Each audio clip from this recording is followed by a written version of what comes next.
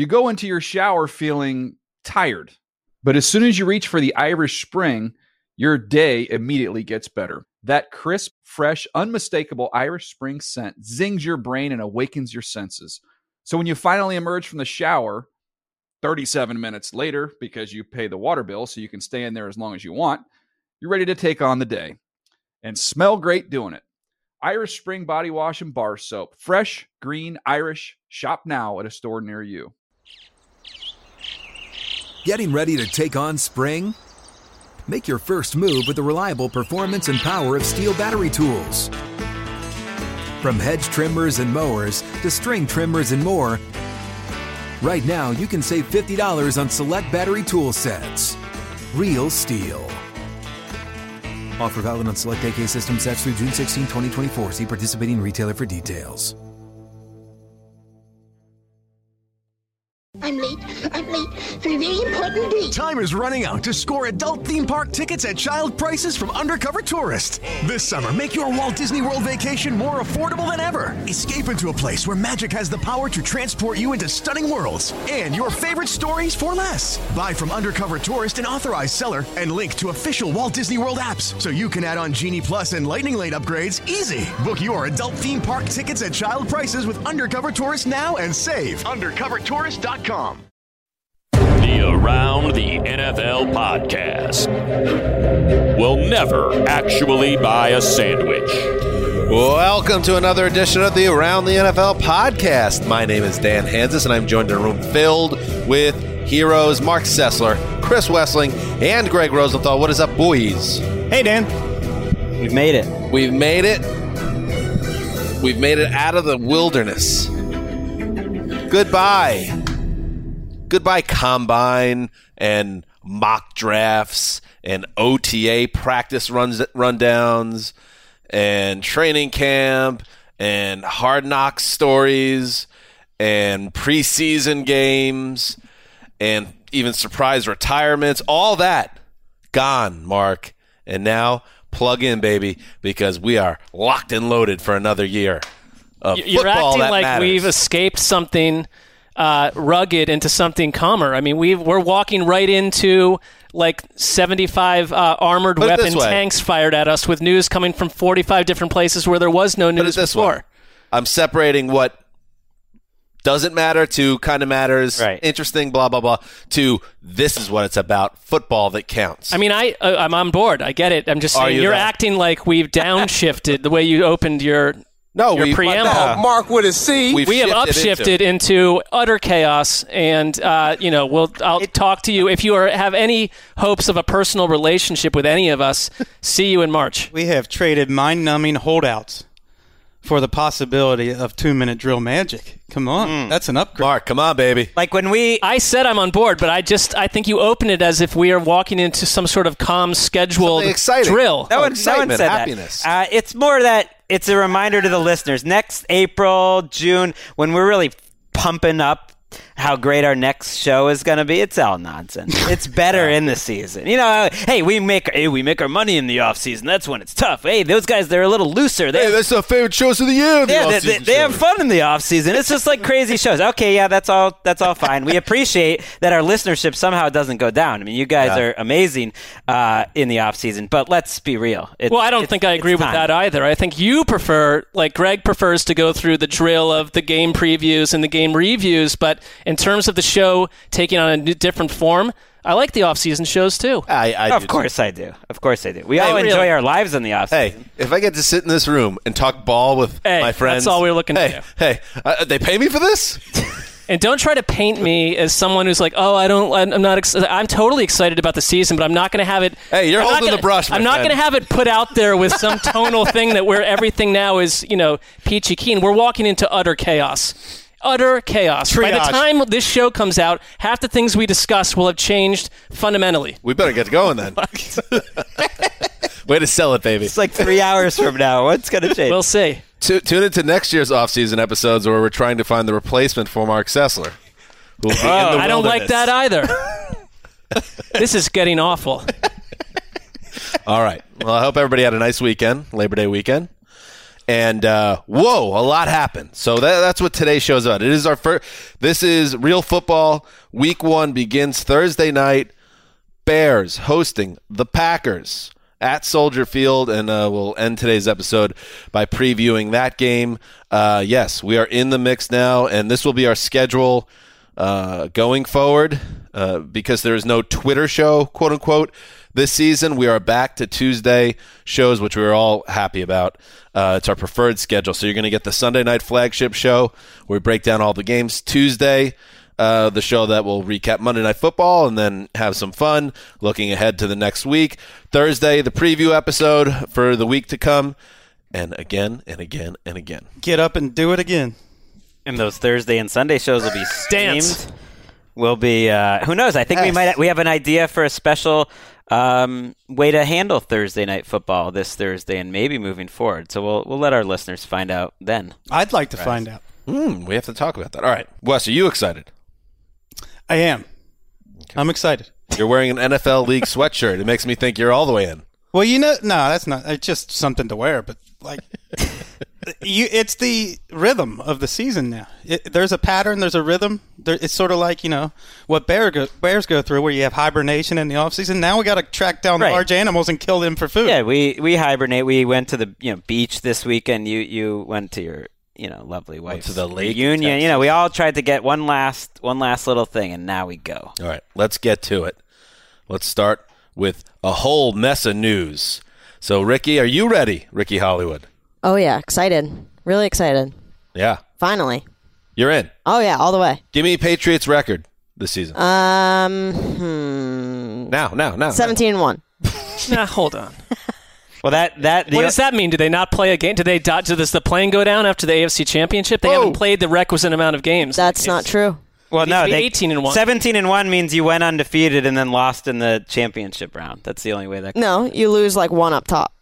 But then you would have. Yeah, but then the season. I'm sorry. I asked. Well, math isn't her strength. Let's do some news. You mentioned that audibles weren't a big part of.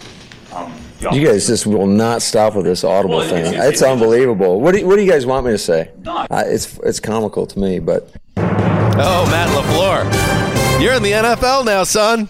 Get ready, because people are going to be asking questions about you and Aaron Rodgers until we see that you guys can ball out together. We'll get back to the Packers later, but let's start with the trades that shook the NFL over the weekend and happened to surround a Texans team that has become a lightning rod of controversy in this studio. So let's dig in. The Texans had backed themselves into a corner with the Jadeveon Clowney situation. We all know that. They apparently felt they had to move on, so they did. NFL Network insider Ian Rappaport reported Saturday that the Seahawks traded for Jadeveon Clowney in exchange for a third-round pick, linebacker Jacob Martin, and pass rusher and Mox boy Markevius Mingo. The trade later confirmed. The Texans agreed to pay $7 million toward Clowney's salary to complete the trade, and the Seahawks agreed not to franchise tag Clowney a second time next year, which is what Clowney wanted, some more freedom. Wes, we'll start with you here. The Seahawks side of it we'll get to, but I want to start with the Texans side of it. We knew they didn't have a lot of leverage. Did you think they had this little leverage? Well, yeah, I think it's a sign of bad decision making when you leave yourself with unappetizing options and then select the most unappetizing option, which is what the Texans did with Clowney. And my read on this is that Brian Gaine is gone because he and Bill O'Brien butted heads over paying Jadeveon Clowney. We've heard that. Bill O'Brien wants to pay the offense, take the resources from the defense, protect his quarterback in any way he can, and make sure this is an offense-guided team going forward, offense-oriented. And it's, to me, boxing analysts and NFL Network's Greg Rosenthal are fond of saying that styles make fights. And you look at the AFC South now, and the Texans and Colts are like diametrically opposed in philosophy and style and everything else. The Texans are built around their franchise quarterback. If he goes down, they are banged. They have mortgaged the future severely. They have holes all over their roster. They are threadbare on their roster. The Colts are the exact opposite. They have stability up top leadership. If their quarterback doesn't make it, they might be able to throw a backup quarterback in there and still survive.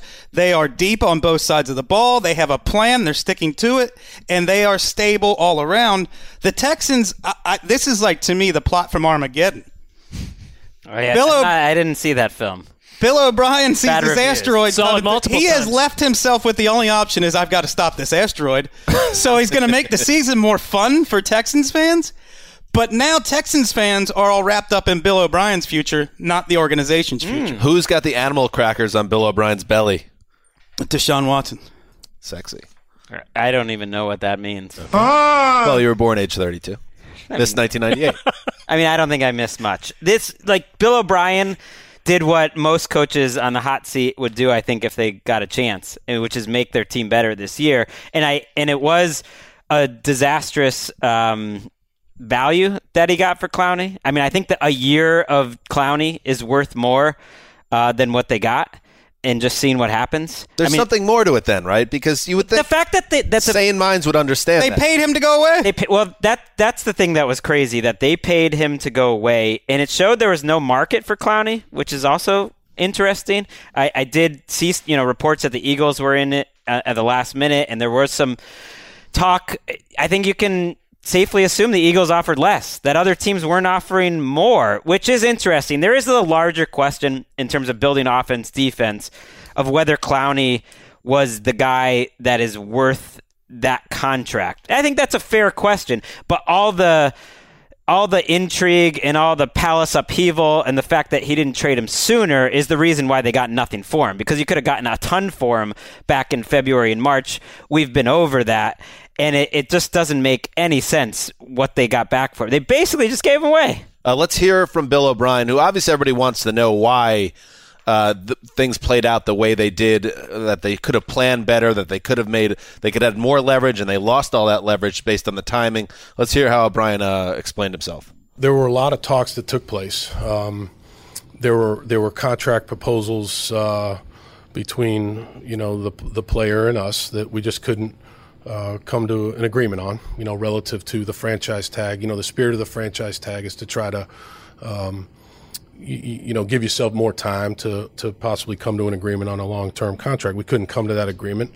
We had several discussions with many teams over many months, and we feel like we made the best decision for the team.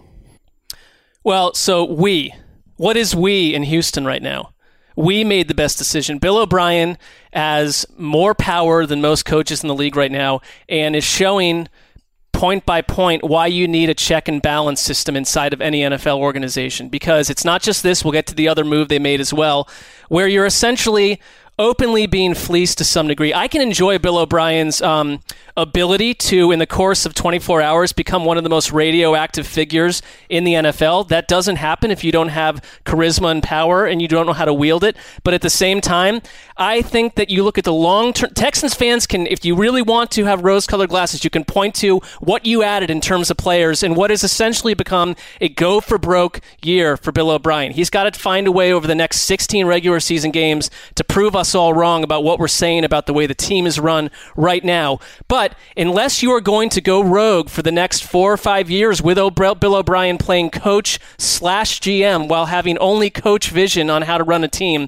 which is get into personal issues with Jadeveon Clowney and other players and have it affect his long-term stance on the team, what happens to his contract, you move on from the guy. And how do you, if you choose to have a powerful front office voice, lure someone in at this point after you've mortgaged insane amounts of draft capital for the future? We know that. How do you do that? We know that the Texans made themselves weaker in the future because they gave away the top of their draft the next couple of years.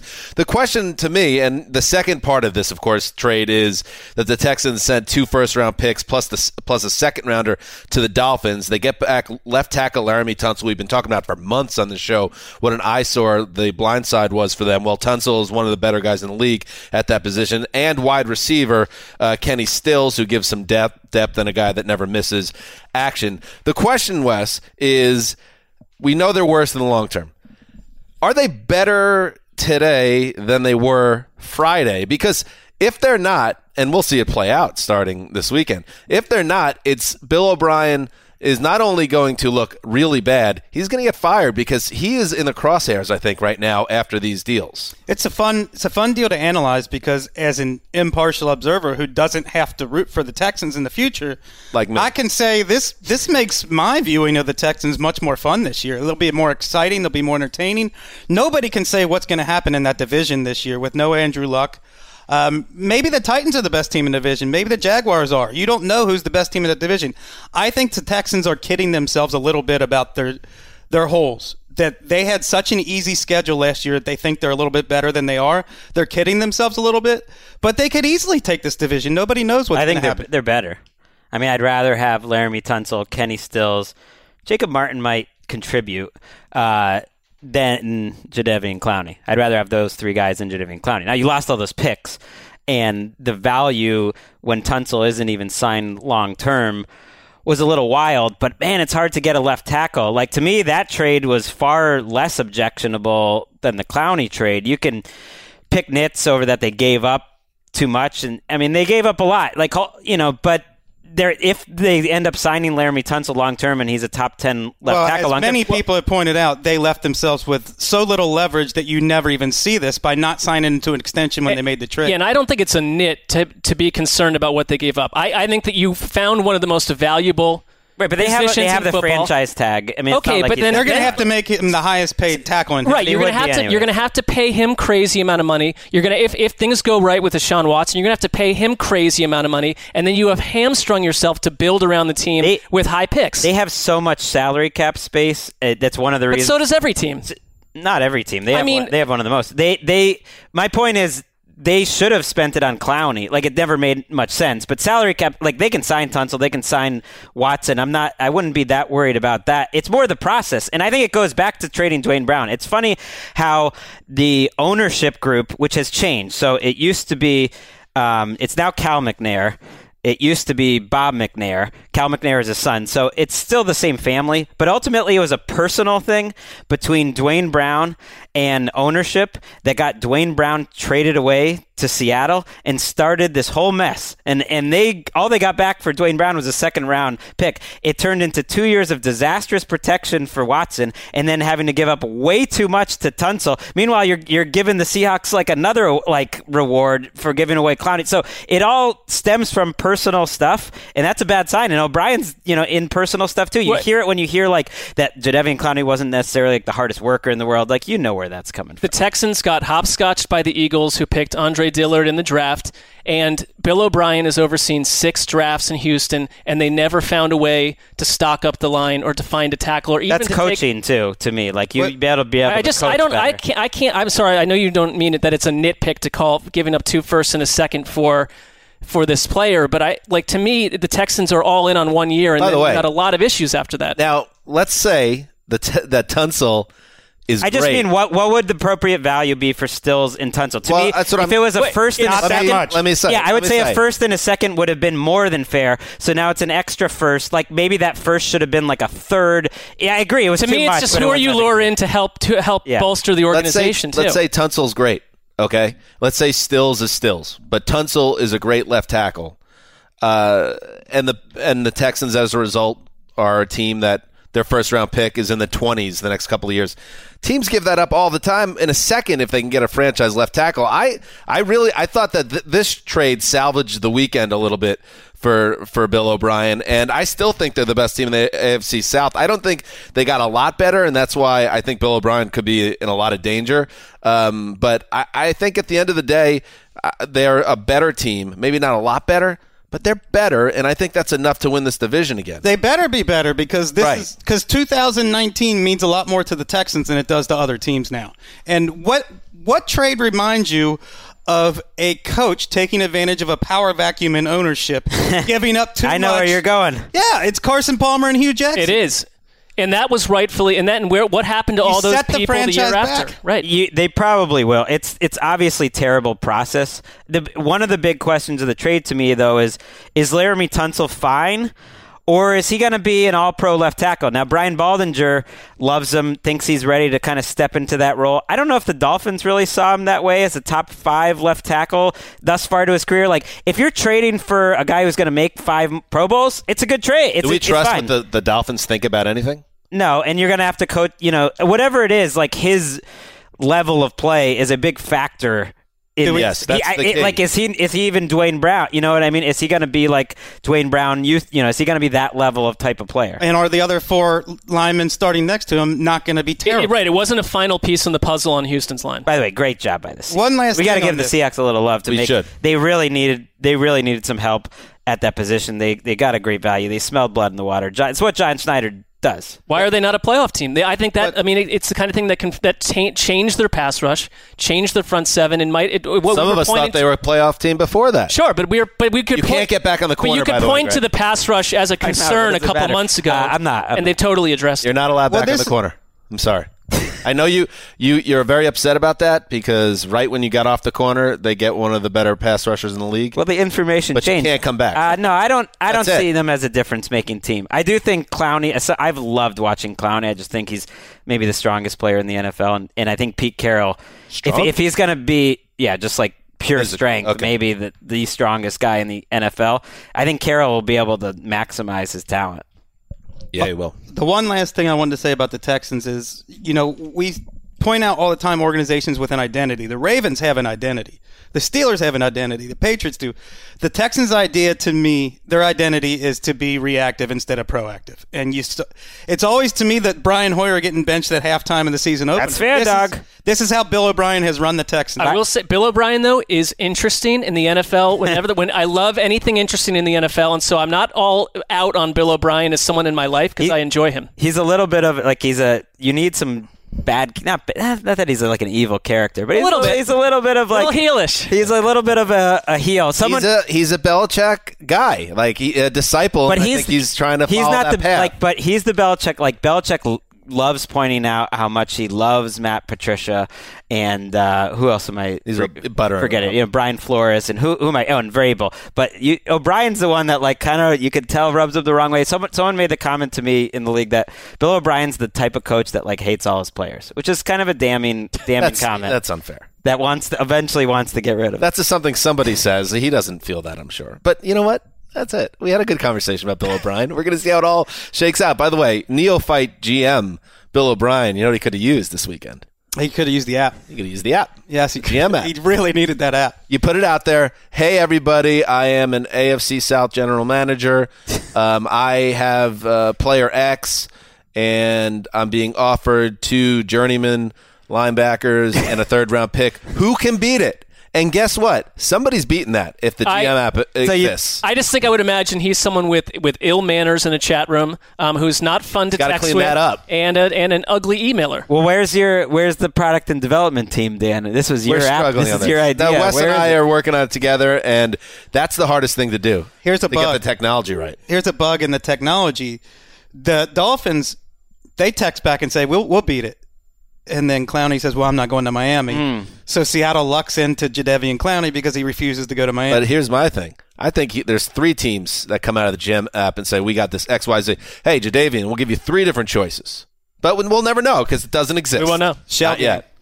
All right, let's move away from that drama. Let us move on. Let's take a look at the Kansas City Chiefs, the defending AFC West champions, who made a move over the weekend that, I'm sure Chris Wesley has thoughts about this one too. LaShawn McCoy, a surprise cut by the Buffalo Bills over the weekend. Well, surprise to me. Maybe not you guys.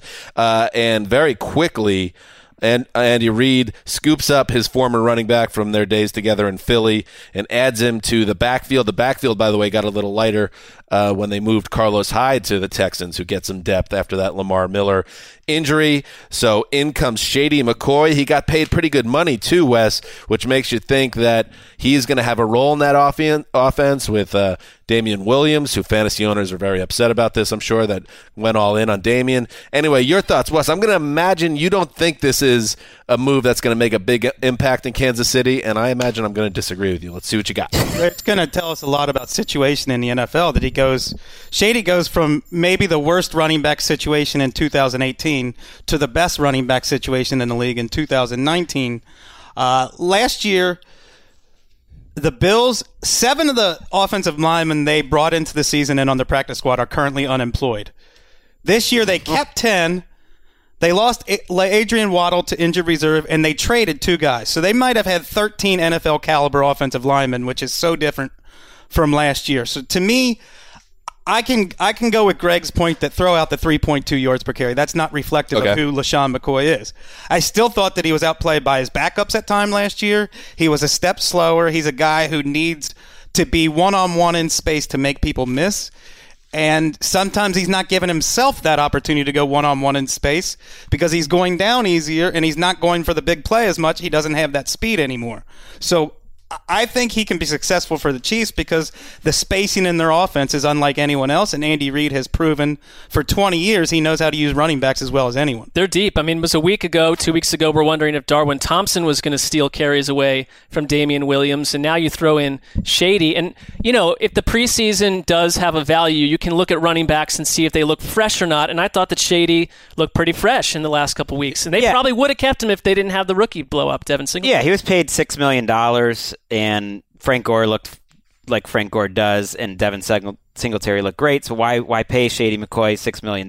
It didn't make sense for the Bills. He does make sense for the Chiefs if he stays healthy. I thought he looked good early in the season. He hurt his hamstring in December, didn't look good then. If he has a bad offensive line, he's going to freelance too much. But in Kansas City, I think he can make plays. And I'm a small person. I mean, like, literally, if you meet me, you'll know how small I am. But I'm also small, like, you know, emotionally, that I did enjoy on some level every fantasy person complaining like, oh my gosh, like this ruined my life, and like the Roto-World blurb essentially dismissed McCoy's chances of even like being a factor just because they had hyped up Damian Williams. Wait, didn't they give him $4 million? That's why you don't invest too much in like half lousy players, like players that aren't half lousy. I just mean players that aren't as talented as the players getting drafted behind them in fantasy. It's like that's what happens to Damian Williams sometimes is they bring in other people. I trust Andy Reid just about more than anyone else when it comes to looking at talent and being able to know who to bring in, who to cut ties with. He said there are not a lot of 31-year-old running backs running around out there, but he still has the great feet and the vision. And then McCoy, he kept it real. He kept it real without really playing the blame game. Maybe you guys read it otherwise, but he said, I mean, that's 3 Pro Bowlers on the line. And then we had guys that kind of fill them in at the last minute. You know, which give them credit, they did good to the best of their abilities, you know. But then we had a young quarterback. Then we had a lot of quarterbacks coming in and out the games from injuries, different things like that. We had probably 3 to 4 quarterback starters, you know. So that was a tough year. Mentally, physically, it was definitely tough. So he's saying, I'm not washed up. I was just in a terrible situation. And I just think this is all trending in a crank back the clock scenario for McCoy. I always thought if he ever ended up in Indianapolis, which was speculated for a while over the last year or so, that he would have would have one more nice run in him. And I think that's what's going to happen in KC, which is scary when you think about that Chiefs offense. What if he does crank back the clock, Wes, and has a nice season? The Chiefs are going to be impossible to stop. I mean, they're going to be impossible to stop with or without 2014 LeSean McCoy. I mean, I don't expect that guy to show up for them, but this offense is going to be good no matter who's running the ball. They're also going to have to be good because of the defense. All right, let's keep moving, gentlemen. Here's a story around the Cowboys that might be dated as, you know, when you listen to us, but we want to plug in here on the Ezekiel Elliott Cowboy situation. ESPN reported that the two sides are, quote, very close to an agreement on a deal that would end the star running back's holdout. There was a report out earlier today, Tuesday, that Zeke was on a plane and headed back to Dallas, which certainly seems to be trending. And it's all trending in the direction of Elliott being on the field for the season opener against the Giants on Sunday. And also, La'el Collins, one of the important members of that offensive line, signs a 5-year extension. So if I'm a Cowboys fan, I'm feeling good right now because I would be very nervous before today, but now it looks like things are all going to line up. We'll find out for sure, but the Cowboys are getting close with Zeke. I mean, whether or not we are fully updated on the news when people listen to this. The distinct tone shift is that it went from acrimonious and ugly to Zeke flying from Cabo back to Dallas, and things have taken a big step in the right direction. And I just look at the Dallas team, though. They're talking about 6 years, $90 million, which, if he's a still great player. That's a report out there. That's a report. If he's still a great player 4 years from now, that looks like a great contract probably for the Cowboys to some degree. But this is not DeMarco Murray anymore, where maybe you use him for another season or two and then decide to move on. You're now attached to him, at least for more than a year or two. And you have to find a way to manage his carries to some degree. And I think that the rise of Tony Pollard is a very positive step for Dallas as well. He's the best player on the team. I think that's why he's going to get paid. And I think we should probably start thinking about holdouts a little bit differently. If nobody's going to play their starters in the preseason anyway, why does it matter if these guys miss all of camp? This is the week to get all this done, basically. Right. So many players just miss all of camp. Just send everybody to Cabo. They show up for week one. It almost seemed like the Cowboys were trolling their fans at some point, keep signing these other players other than Zeke. But these two deals are worth mentioning, just that Jalen Smith and La'el Collins, those are very team-friendly deals. I mean, they got a starting right tackle for $10 million a year for the next 5 years. I mean, look at the cap numbers, too. It's going to be like $4.2 million next year and then $9 million in 2020 for cap numbers. So that's a good job by their front office. In other running back holdout news, Melvin Gordon has been given permission to seek a trade from the Chargers. L.A. has given him that opportunity. We'll see if that leads to anything. Rap Sheet had the report on that. The running back has been away from the team all summer as he seeks an extension worth more than $10 million per year. Fifth-year running back set to make $5.5 million in 2019. We've been talking about this since the very beginning, that this didn't feel like a great setup for Melvin Gordon in terms of negotiations. And the Chargers, they continue to roll on. They're like, hey, do whatever you want, buddy. We're fine. We're going to keep rolling. And I don't think this ends with Melvin Gordon signing a beefy contract extension with the Chargers anyway.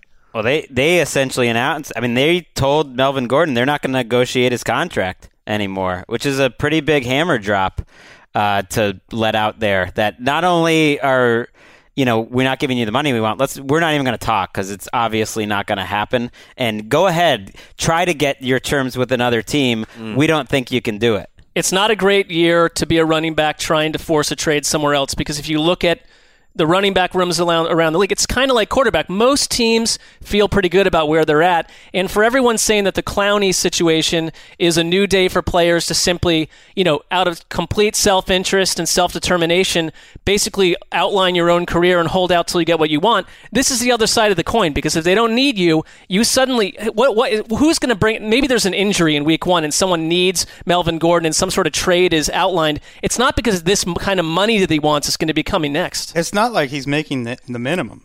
He's getting over $5 million this year. Right, which is, I think it's more than half of the money that he made in the first 4 years combined, which you would think would be rather significant, that he's going to want that money sooner than later. Erica, can you get Melvin Gordon on the phone? I think maybe we should try to talk to him. It would behoove this young man to play. Did we have him on the show once? We may have. Doesn't he have to be back by week 10 anyway to get his... He will have to show up at... He's in a different situation than Le'Veon was last year. He has to show up to accrue. I think Clowney and Kirk Cousins pointed out that players under a franchise tag do have a little bit of power. Yes. If you want to look at the player empowerment at least trickling into the NFL compared to the NBA, guys on tags can do that. And I also think that the whole tag situation, I just smell, is going to change in some way with the next collective bargaining agreement. He's in that Uber trying to find that one Uber driver that didn't know who he was now. Maybe that's where it all started. Like, he was upset that he wasn't recognized. Yeah. And now that's just all dictating his contract demands. Let's move on. The Colts, in a post-Andrew Luck world, are doing some business at the quarterback position.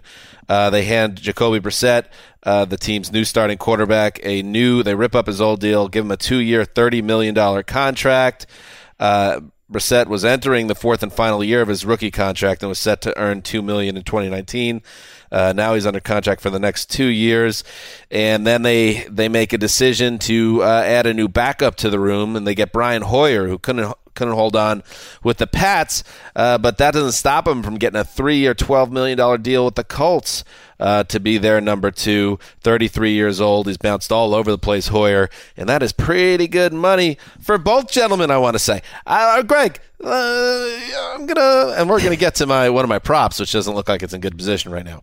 But does it feel at all to you that the Colts, in this time of great trauma around the organization, they're almost trying to pay their way back to some type of quarterback tranquility after the bombshell of Andrew Luck's retirement? I was surprised by the amount that Brissett got. It's a very, on some level, laudable for the Colts to not just try to have him play under that salary. Then again, they get something out of it too, which is that if he is good, it's under contract next year at a very low salary. So it seemed like what if a he's win. Bad? If he's bad, I was just looking for it. They haven't really shown the details of how the money's spread out. $20 million's guaranteed. If I had to guess, they can get out of it. Basically, I mean, they'll eat a little bit of cap, space if he's bad, and they get. Jags were still able to get Nick Foles after they made the mistake of paying a bad Blake Bortles. They have $50 million. They have more cap space than just about anyone, so they can just eat it. It was telling to me that Hoyer got $9 million guaranteed. That's a lot. Which is a lot. That was surprising. When I think it was to keep him away from the Patriots. So the Patriots wanted to bring him back. Broncos. He didn't necessarily. That's always up in everybody's head at all times. They really did want to bring him back, and I think for him to move his family and decide to do that, hey, I'm not going to turn down this kind of money. And Dan, I wouldn't be too worried about your prop bet yet. And you mentioned the Chad Kelly was going. You should have been worried about it before you hold on a second. There's a factor here because your thing was the Chad Kelly would see. Was it 4 meaningful starts? Not just starts, not meaningful starts. Okay, starts, whatever. 4 starts. But we have a listener because our listeners are plugged in. Good.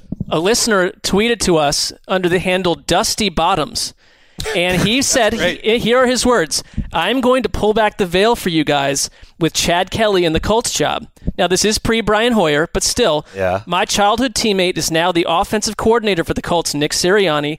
And as a child, as a young football player, he had posters of Jim Kelly all over the place. He is a huge Jim Kelly fan, and I'm going to read from that there is something that's going to happen here. He is not out on Chad. He is not out on our boy Chad Kelly.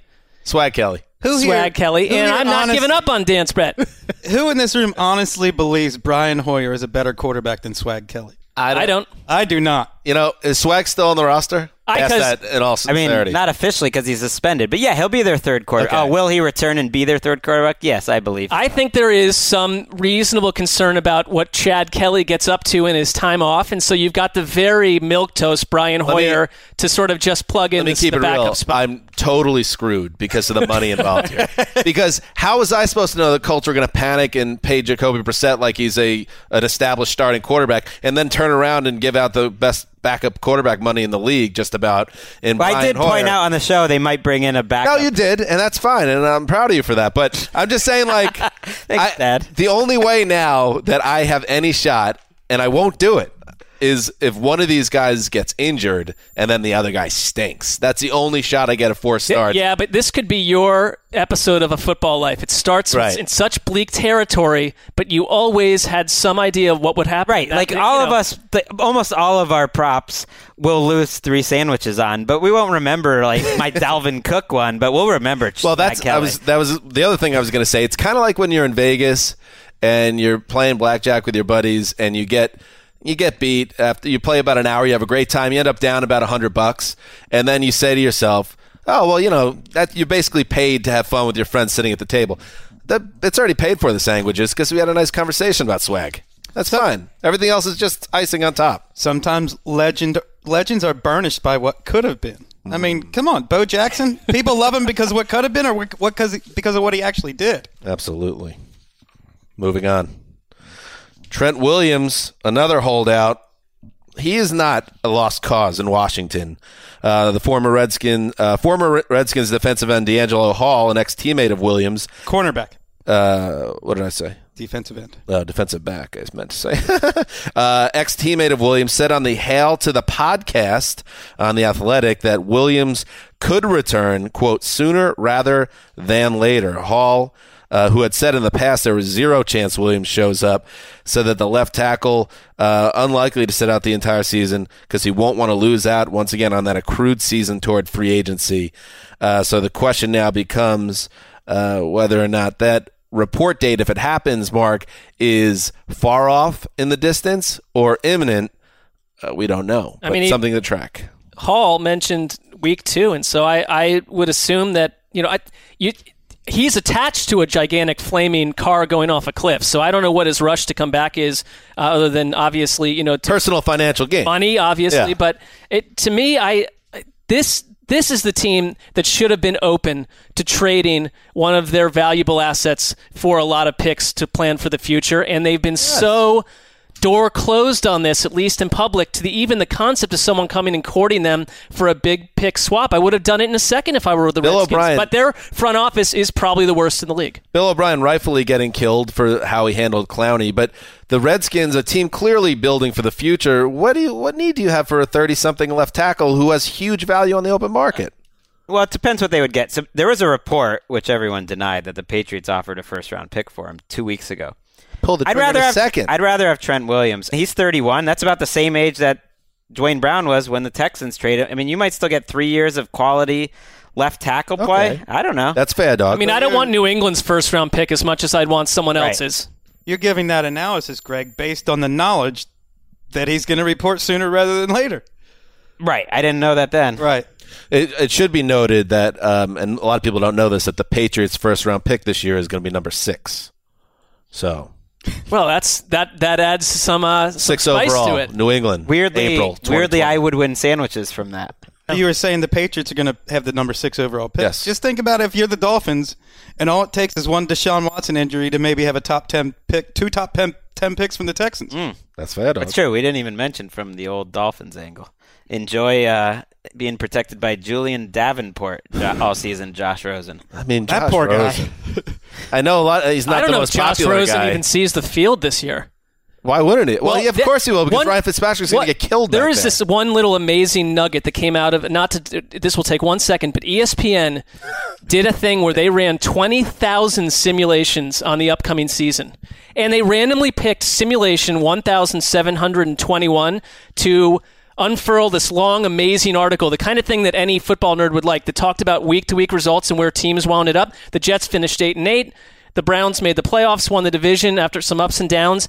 And the Dolphins opened 3-1. Week 2, they sandblast the Patriots. This is with no Laramie Tunsil, with no Kenny Stills. They are 6-2 at the midpoint and playing for the division title against the Patriots in the final week of the season. And they published this? Well, hold on. Before you scoff at it, Too late. In every other team that you look at how they did, it came out kind of reasonable. They viewed the Dolphins, this simulation, it's not a person, as doing much better than people thought. And Josh Rosen didn't even play a meaningful snap because Fitzpatrick carried them from wire to wire. Sounds buggy. It all checks out. It may be buggy, but I think we can accept that the NFL is unpredictable enough for the Dolphins to have a winning record. I mean, crazier things happen all the time. I agree with you. And yet we always act so confident. When's the last time that the worst roster in the league had a winning record? Them having a winning record, then they ultimately would prove they didn't have. It's an anomaly. All right, good talk, gentlemen. Time for a little 8 o'clock delight. Jags signed Miles Jack to a 4-year, $57 million extension. Both him and Jalen Smith, West, get paid. That is cool. That's the point I was going to make, that they were drafted right around each other in the same draft. Both had questions about how they would do in the future. That's why they didn't go in the first round. And now both made it to their second contracts. One-time Hard Knocks sweetheart Giovanni Bernard gets a 2-year extension with the Cincinnati Bengals to pair with Joe Mixon, Mark Sessler. You like that 1-2 punch? I'm fine with it. I thought Gio Bernard was someone they talked about as maybe not making the team this year or not being in their long-term plans. They lost Rodney Anderson. That was a bummer. Forever, but good for him. What Hopefully am I supposed not forever. to say? He made money. Good. Report: Steelers extend quarterback Joe Hayden on a $22 million deal, including $17 million signing bonus. 30 years old. Greg, he's had a great career. Always unclear why the Browns wanted to get rid of Joe Hayden so much. Dude, too. That's a good point. He's set to eclipse $100 million in career earnings in 2019. Wow. Oh, Greggy. Seahawks cut, then re-sign Geno Smith, who beats out Paxton Lynch for the job. Why are the Seahawks doing them dirty, not giving that guaranteed veteran money? I see all your tweets celebrating when he got cut. Wait till the end of the weekend before spiking the football. Geno's back. That's fair. You got to know. I sent you a positive Geno tweet, if you recall. It's true. There was a lot of tweets. Before you come after us on Twitter and get our mentions, know the business side of the game. That's the lesson. I don't even look at my mentions. There. In other news, the Falcons bring back longtime kicker Matt Bryant. Wes, I was hoping they were going to keep it quiet. He'd stay on that golf course and go to the Jets, but he's going back to the Falcons. Unless you have someone better at your fingertips, do not get rid of your veteran kicker. Giorgio Tavecchio. Yeah, this guy was never bad, Matt Bryant. He had a terrible summer, and now he gone. The Vikings signed Josh Doxson days after cutting Laquan Treadwell. So 2 first-round busts picked right around each other in the first round once upon a time. Does that matter, Mark? I like Dotson more than Treadwell, but it was signed for the league minimum, so I guess it's a bit of a save face. Maybe we just picked the wrong guy and the Redskins didn't, and we'll figure it out, but it seems like a footnote at best. Redskins are paying most of his salary this year. Eddie Pinheiro wins the Bears kicking job for week 1. I mean, what a drama. He shanks the extra point, Wes, about 30 feet to the left in his final preseason outing, but still gets the job. But it's made clear by Matt Nagy he wins the job Thursday night. What a world. What a life to have. Where's their headquarters? Bourbonnais? Bourbonnais. Yeah. Stacey Dales reporting for Bourbonnais says they really do believe they found their guy. They wanted a young guy who can now throw. They're trying to talk him up. They said he's got the right demeanor, the leg talent, and the team has embraced him. I think that latter part is important coming off what they're coming off. In preseason plays, 8 of 9 on field goal attempts, hit a 58-yarder. That got him the job, even though that horrible PAT miss. Greg, the Broncos add ex-Rams practice squatter. Brandon Allen is their number 2 quarterback. All over this story. John Elway knows QBs. Hey, John Elway doesn't just mess up the starting quarterback situation anymore. He's got to pick up someone off waivers for his backup. Ouch. How could he possibly be so bad at understanding quarterback talent? A man that was one of the greatest to ever play the position. Well, they say those that can't do teach, those that can't teach do. He already did it, and now he can't put the rest of it together. He do and didn't. IR updates. Jerick McKinnon of the Niners is a setback with his knee. He goes to IR. The Patriots seem to be cursed with their first rounders. N'Keal Harry, he goes to IR. Equan St. Brown of the Packers, IR. Nathan Peterman, Hard Knocks hero, has an elbow issue. He goes to IR. And Graham Gano, the Panthers kicker, he has an issue that didn't get better. He also goes to IR. I don't know, boomerang or not. These are not boomerang. These are all they could be. IR. They gone. No, some of the ones that waited till the weekend, like N'Keal Harry, I expect will be back. I think he's the only one. All right, guys, put on your collared shirts. Put on your Fahrenheit cologne. Spike up that hair. I used to wear Fahrenheit cologne. Me too. Used to love it. Loved it. Fahrenheit was the 90s jam for colognes. It was, yeah. What about Drakkar? I used to wear that, I think.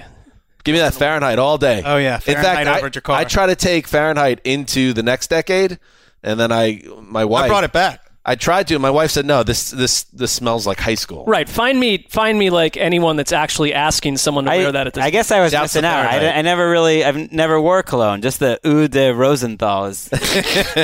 Anyway, as I was saying, use the Drakkar, use the Fahrenheit, use the natural scent. All musk on Rosenthal. No deodorant even. Step behind the velvet rope or going to the kicker club.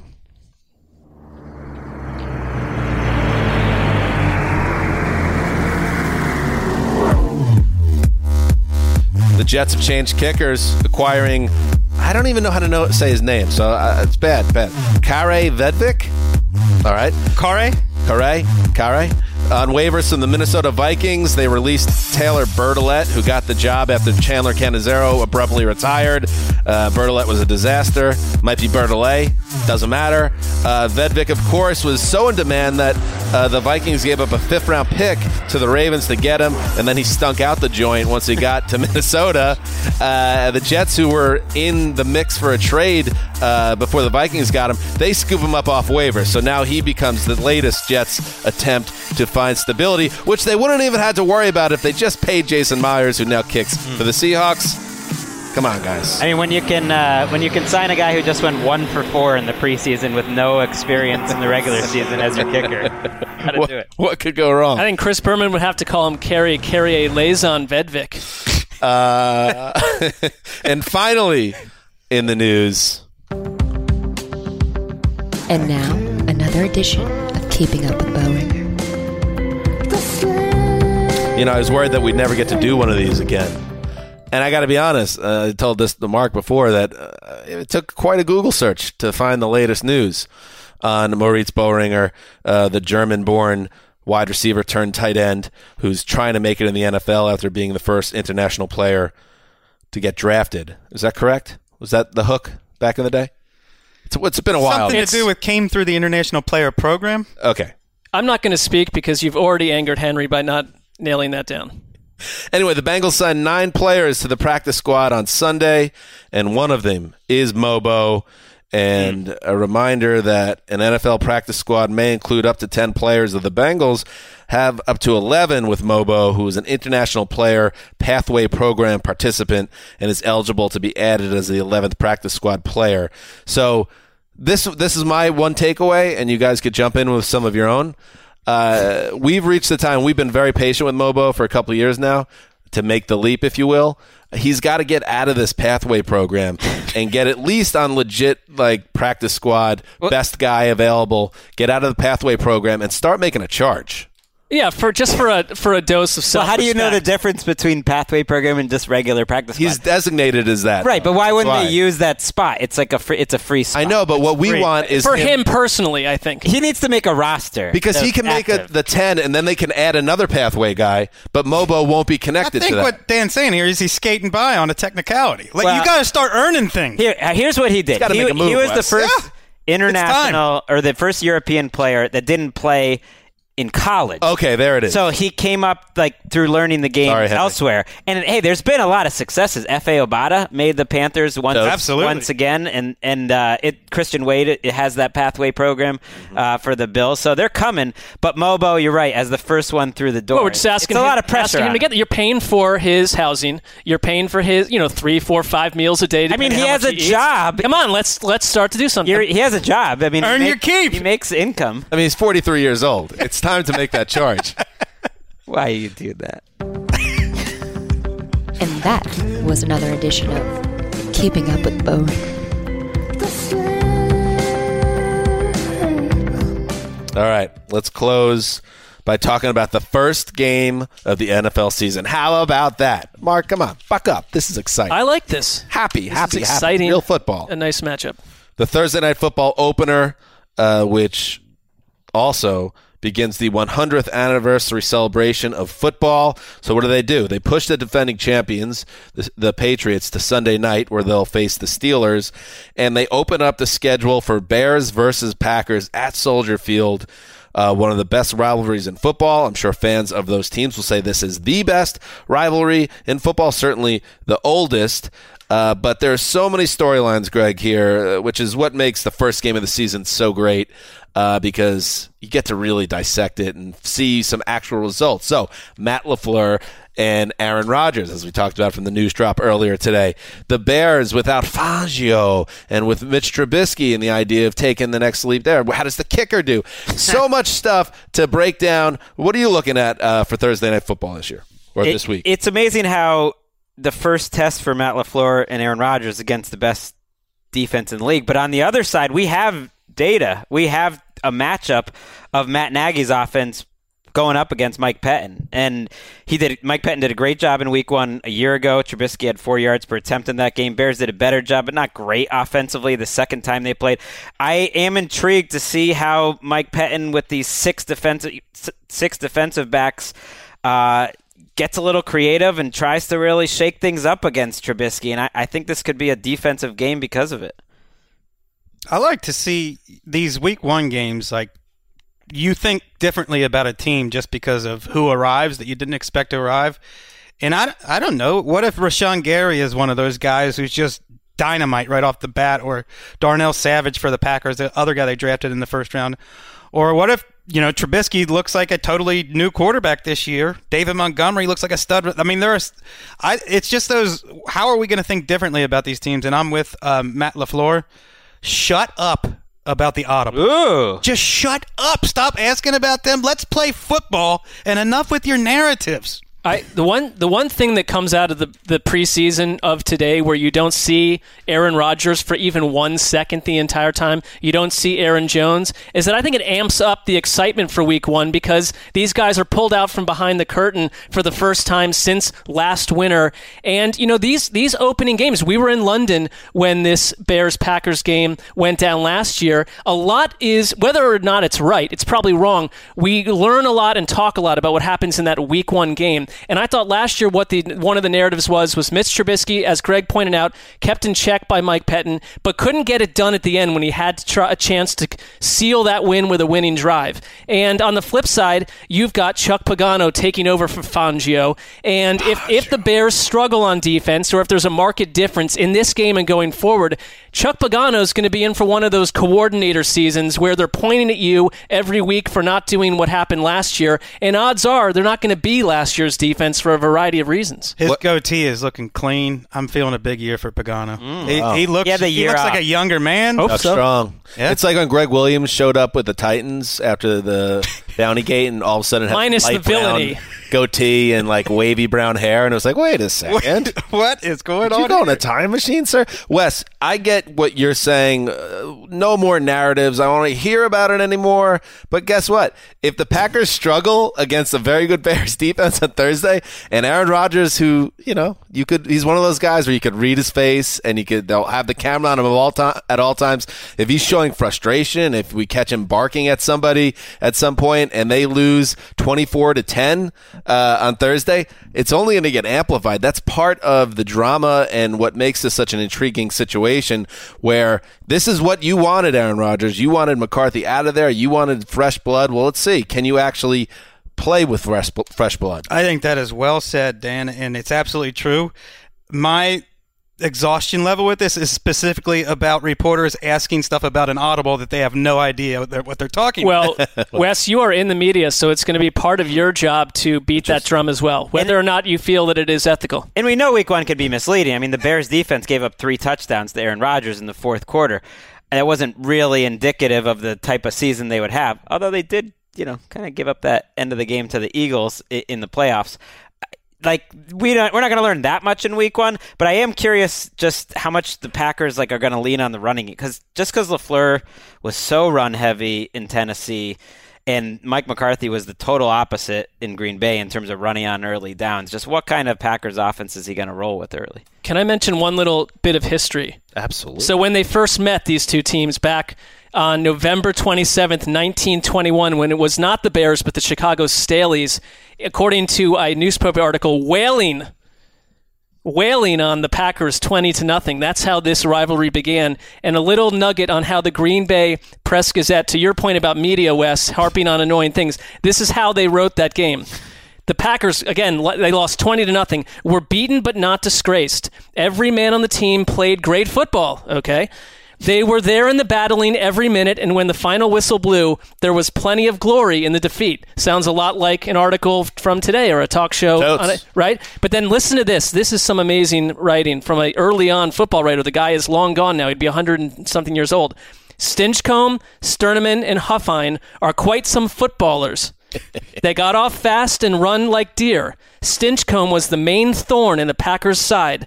His dash for a touchdown early in the second quarter was a sensational piece of footballing.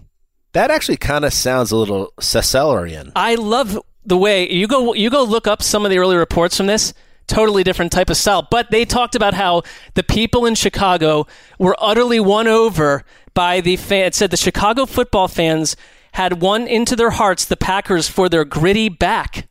That this entire Chicago crowd is simply left as Packers fans because of what they witnessed in a 20-0 Packers loss. Feels a little convoluted to me, but fair enough. There were probably only like 7 people there. Right, there's no one to call them. They also noted that talk about narrative. The Green Bay's band, which had come down to Chicago, also helped win over the entire Packers operation for, again, Chicago's fan base. Let's pick this game.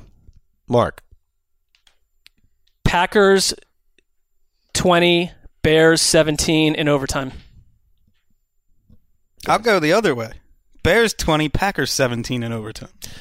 Okay. Part of me feels like it's inevitable that it's going to come down to a 43-yard field goal attempt by poor Eddie Pinheiro. But then the part that I'm going to actually ride with is that there will be some bumps in the road early on with Rodgers and this offense, and the Bears at home in prime time in the earliest game of the season will take advantage of that. 24-13 Bears. Well, I have the Packers making the playoffs and the Bears not, so what better way to kind of change that scenario from a year ago than get a road win in the division? What that counts? They always say, "Oh, that counts double." And then not really. It's like 1.5. But, I get what you're talking about. Anybody want to lock it up? No, definitely not. Wow. Only because there's so many attractive lock situations. I forgot about that. Thursday. Football's back, Greggy. The locks. All right. Who wants to go for a lock, and then we're all hanging out on Thursday night, and one of us is 0-1 in the locks, and it's not even Friday yet? Forget that nonsense. I've seen you mad many times, Mark, when the double doink happened, because I think you had picked against, I don't know, whatever it would have been. You had picked the Eagles to win or to lose. When the double doink happened, there was so much fury in you in the newsroom that you were turning red. I don't want to see that from you in this situation. You don't want to have a lock on. You took it out on poor Mitchell Trubisky on the podcast later. Well, he deserved it. I have won 2 straight lock season titles, so I don't really. I'm kind of foot off the gas this time. I'll let one of you guys take. You co-won the first one. I have a trophy. I didn't lose it. All right, there you go. Next time you hear from us will be Thursday. Show will go up late Thursday night, early Friday morning, and we'll have a recap of the Bears versus Packers season opener. And then, yes, we'll dig into every game to be played on Sunday and Monday, a preview of all the Week 1 action. How exciting is that? Before we go, some plugs. Starting with Greg. Well, I didn't know this was a whole separate segment of the show. Greg, plug time. I asked for a plug, something NFL related. You responded with JRVP is back. Yeah, we're taping Tuesday night, comes out Wednesday. You didn't say NFL related. If you had, I would have said I'm writing the game picks this week, so I got to come up with a real score for that Packers-Bears game. Didn't you just give us one? Oh, you didn't? It could change. Plug into NFL.com Rosenthal for that. Mark Sessler has a new column on the radar. You've done 2 now, right? On my radar. Oh, on my radar. Let me make a note of that. Different piece of technology than the radar. Which is getting a lot of positive buzz on the internet. You wrote about the Dolphins-Texans drama this week, so check that out. The Power Rankings, the old Zeuser, that is back Tuesday, and also, if you catch us in time, tonight at 8 p.m. Eastern on NFL Network, me and Money Smith and MJD and Cynthia Freeland have a Power Ranking special. And finally, last but not least, Ricky Hollywood. Look, everybody making moves. Fantasy League 1 begins this week, 4 times a week. So check that out. That's a video show where Ricky's in front of the camera. NFL.com/Fantasy League 1. Oh, yeah. This is your moment. What is the show? What happens on it? There's 6 celebrities and 6 fantasy people in network, and we're playing for charity, and it's basically picks per week and a lot of fun challenges that go on within a fantasy team. See, the celebrities should play for charity. You're in the celebrity group? I am not. I'm just in the people that work in. You should be able to play for cold hard cash. I know, but unfortunately, our NFL rules don't allow us to. Compliance. Vanquished again. Yes, but charity's a great thing. Depends which one, but yeah. All right. My plug. Check out Chris Wesleyan on Instagram. Sometimes some good Insta stories on there with the big green eggs, some good music. Not good, great. Smart. And there's been some pop and heat about Wesleyan, a cooking show in development alongside the app. Well, I don't know about that. I don't know if it's in development yet. We can launch our own media empire, Wes. Well, we got 2 locked and loaded home runs. We need to put Miss... Didn't they have an idea to do a cooking show here like 4 Shadowy League figures ago or something? No, I don't want this to be attached to anything. No. This is... check out Wes's Instagram. It's banging at all times. All right. That's it. Stan Hansen signing off for Quiet Storm, the mailman, the old boss, Ricky Hollywood behind the glass. Real football. Next time you hear from us, we're talking about a game that counted. Till Thursday night.